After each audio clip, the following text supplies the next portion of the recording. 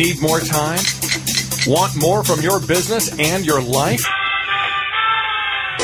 Welcome to the Simple Life Habits Podcast, where you'll learn how to work less, do more, and live your life with greater focus. Now, here's your host, Jonathan Milligan.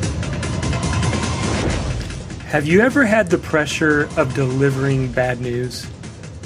Maybe that bad news was to a spouse, to a friend, to a boss, but it's never fun trying to gain the courage to deliver bad news.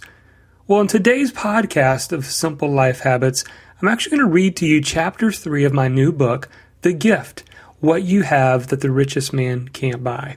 Now, if you'd like to listen to Chapter 1 and Chapter 2, you can do so by jumping back into the podcast episodes and finding the prior chapters. But if you're brand new to the story, this is a story about a man named Mac Johnson who lives in New York City. He's in his 30s, and life is beginning to unravel around him. Chapter 1 was called Time to Face Reality, and he was struggling with where he should go with his career. Finances were not where he wanted them to be, and his relationship with his wife was rocky for sure. In Chapter 2, we jumped into the reality of when things go from bad to worse. He actually was laid off from his job, and he had to go home and break the bad news. And so that's where we're going to jump in today. Chapter 3, Breaking the News. Now, if you'd like to read the first 5 chapters of this new book, The Gift, What You Have That the Richest Man Can't Buy, you can actually get it right now for free. Just go to jonathanmilligan.com/The Gift. And you can jump in, begin to read this for yourself. But I'm going to jump right into the story of when Mac goes home and he's got to break the news to his wife that he lost his job. Remember, things are already rocky in their relationship. She's beginning to lose hope and faith in him, and he's beginning to lose some hope and faith in himself. So here's Chapter 3. Walking in the door of his home, Max surprised everyone with his early arrival. His 2 kids came running to the front door as always. He remembered when Amy, his wife, would come to the door with just as much enthusiasm. Lately, it seemed as though he always had to initiate the first hello. While she was a bit surprised to see him home early, she didn't really question him as to why. Mac tried his best to put a smile on his face for his kids, but he was definitely not smiling on the inside. Thoughts of the future scared him. Would he ever overcome all these challenges, he wondered. Coming back to reality, he noticed his 2 kids tugging at his shirt, wanting to go outside and play.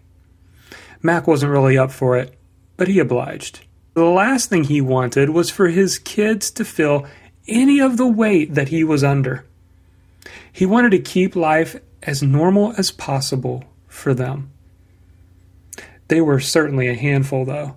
His daughter Kayla was 5 years old, and she was full of life. She was in charge, and everyone knew it. The only reason she got away with it was because she was so adorable.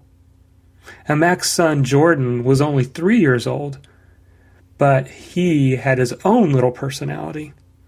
Jordan genuinely thought he was a superhero, and that the fate of the universe was in his hands.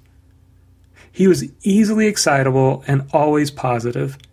He reminded Mac of Amy's personality, at least before everything started heading downhill.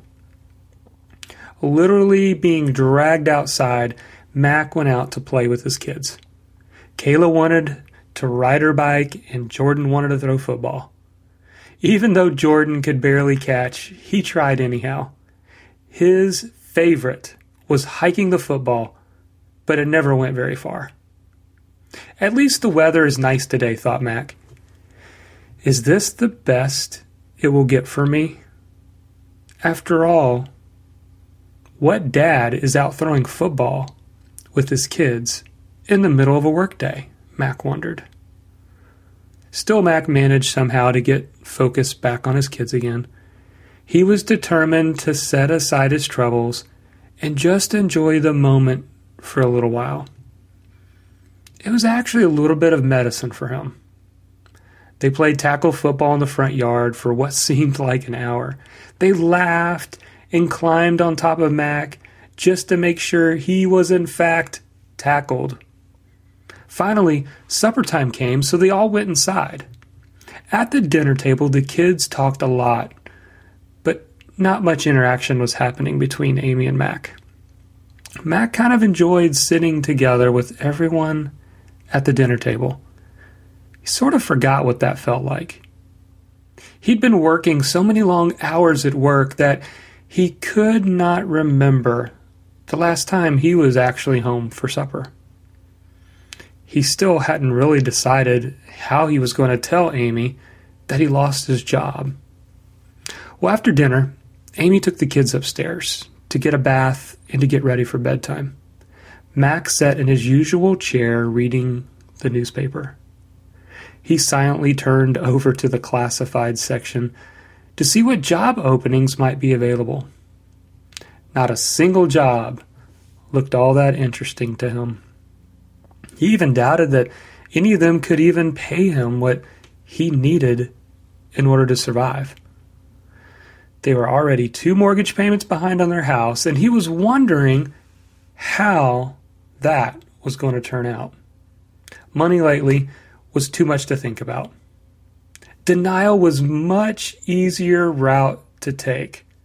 Although it didn't solve anything, not looking at the budget or the bills until he absolutely had to seemed like a better plan. He even cringed every time he logged into his bank account online.